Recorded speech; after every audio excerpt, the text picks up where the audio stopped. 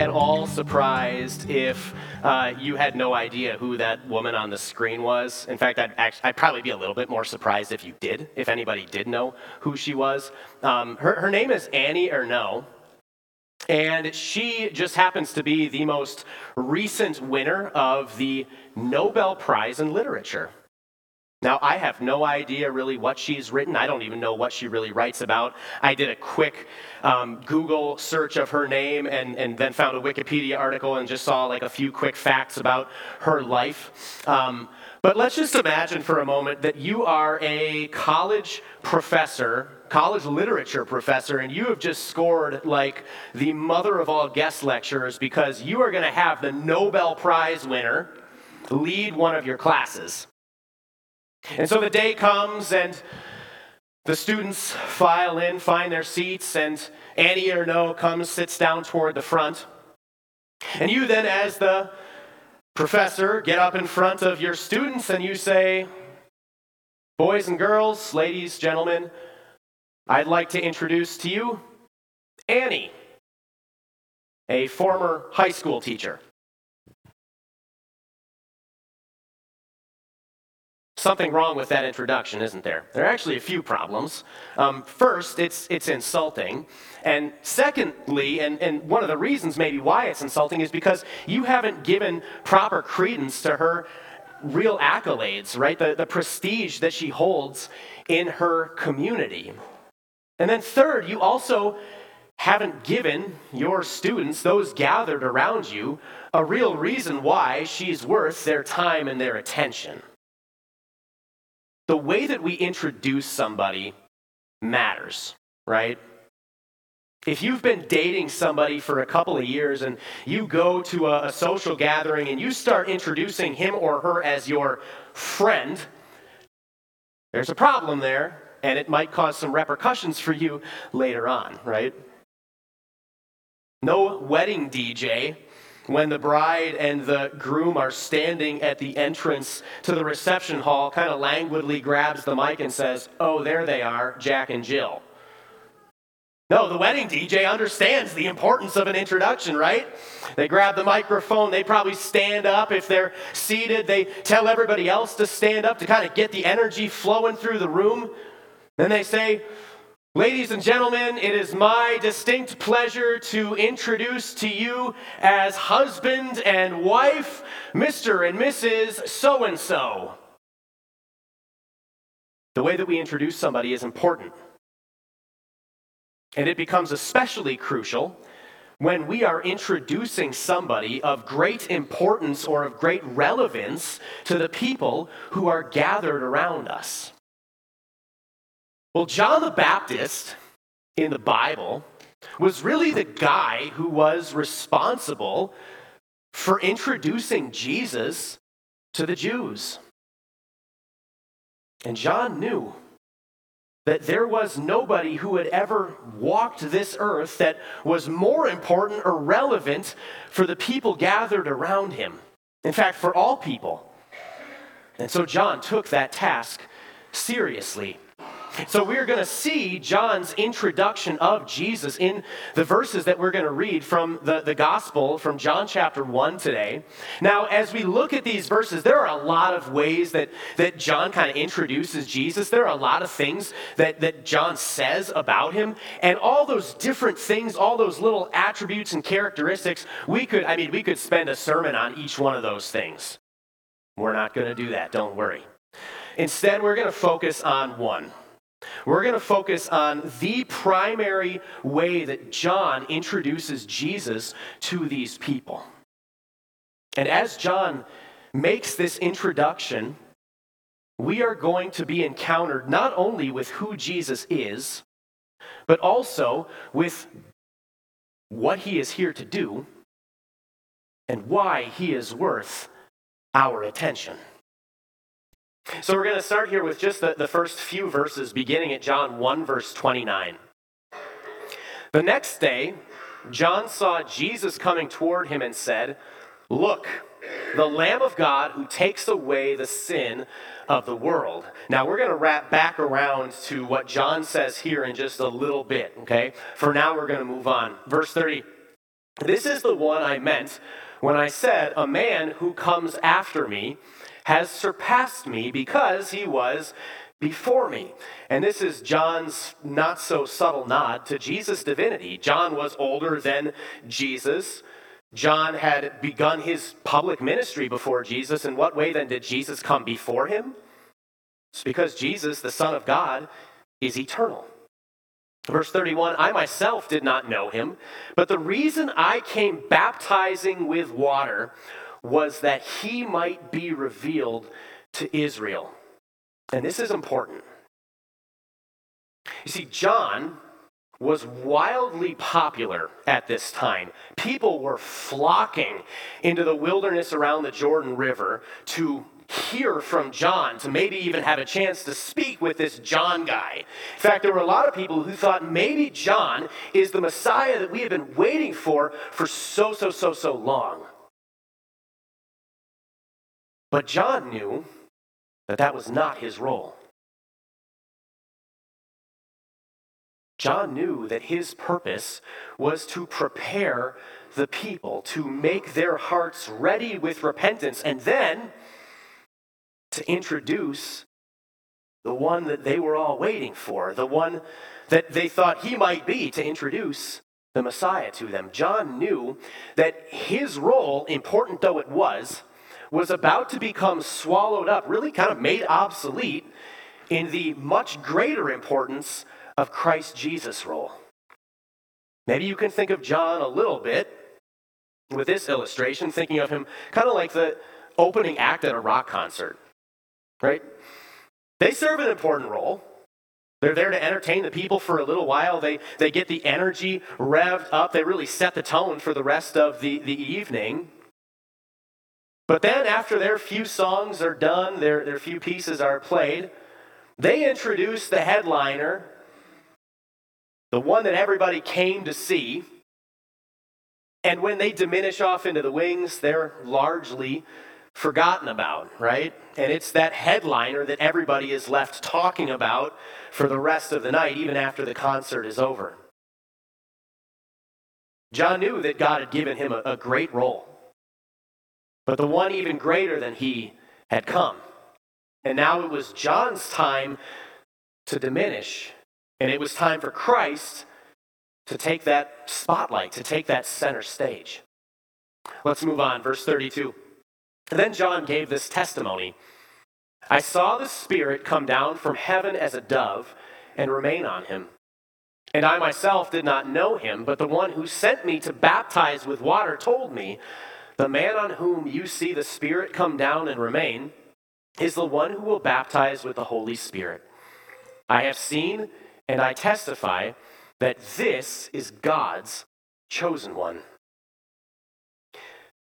For those of you who were here last week, maybe you remember that the gospel lesson was that account of John baptizing Jesus at the Jordan River when the Spirit came down, descended upon him, when the heavens opened up and that voice gave its approval to Jesus and to his work.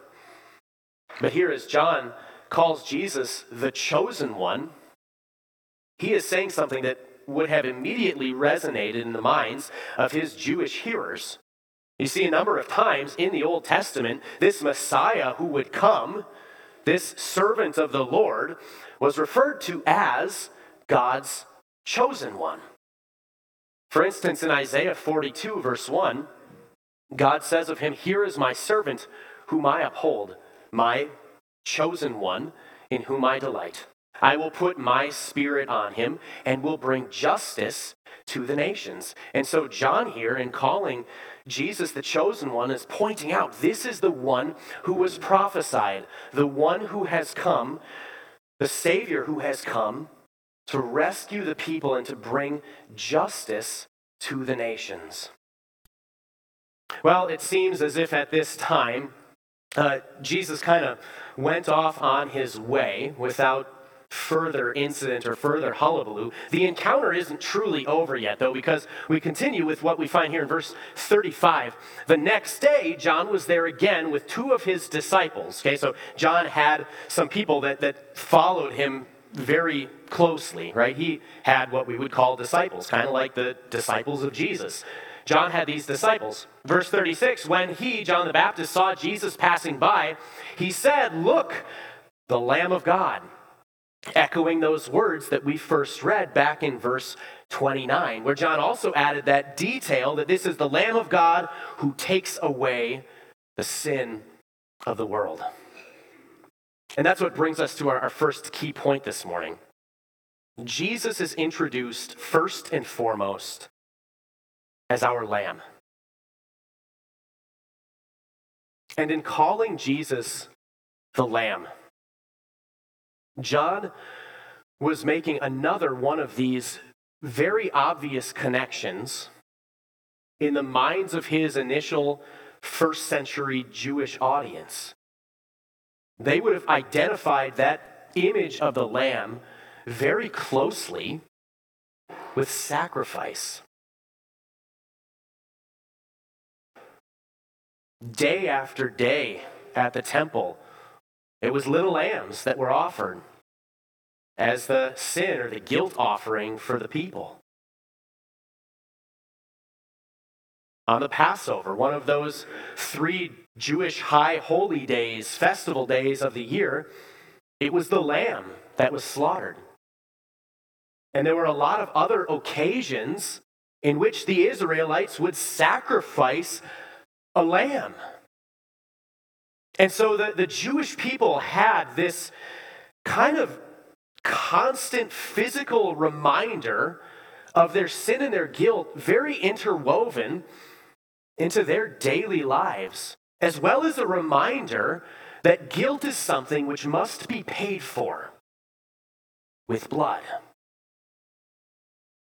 Now, we Christians living in 21st century America, we don't have that kind of physical, in-your-face reminder, and yet that does not mean that our own sin and guilt is any less than it was for those people. The filth of our mouths, the misdeeds of our hands and of our lives, the violence that we commit against other people, if not physically, then so often, more often emotionally, with the things we say to them and the ways we treat them. God sees these as just offensive in his eyes, as he did with his Old Testament people, Israel. And the guilt of these things is just as damning now as it was then. Also, just as real is the fact that this guilt must be paid for with blood.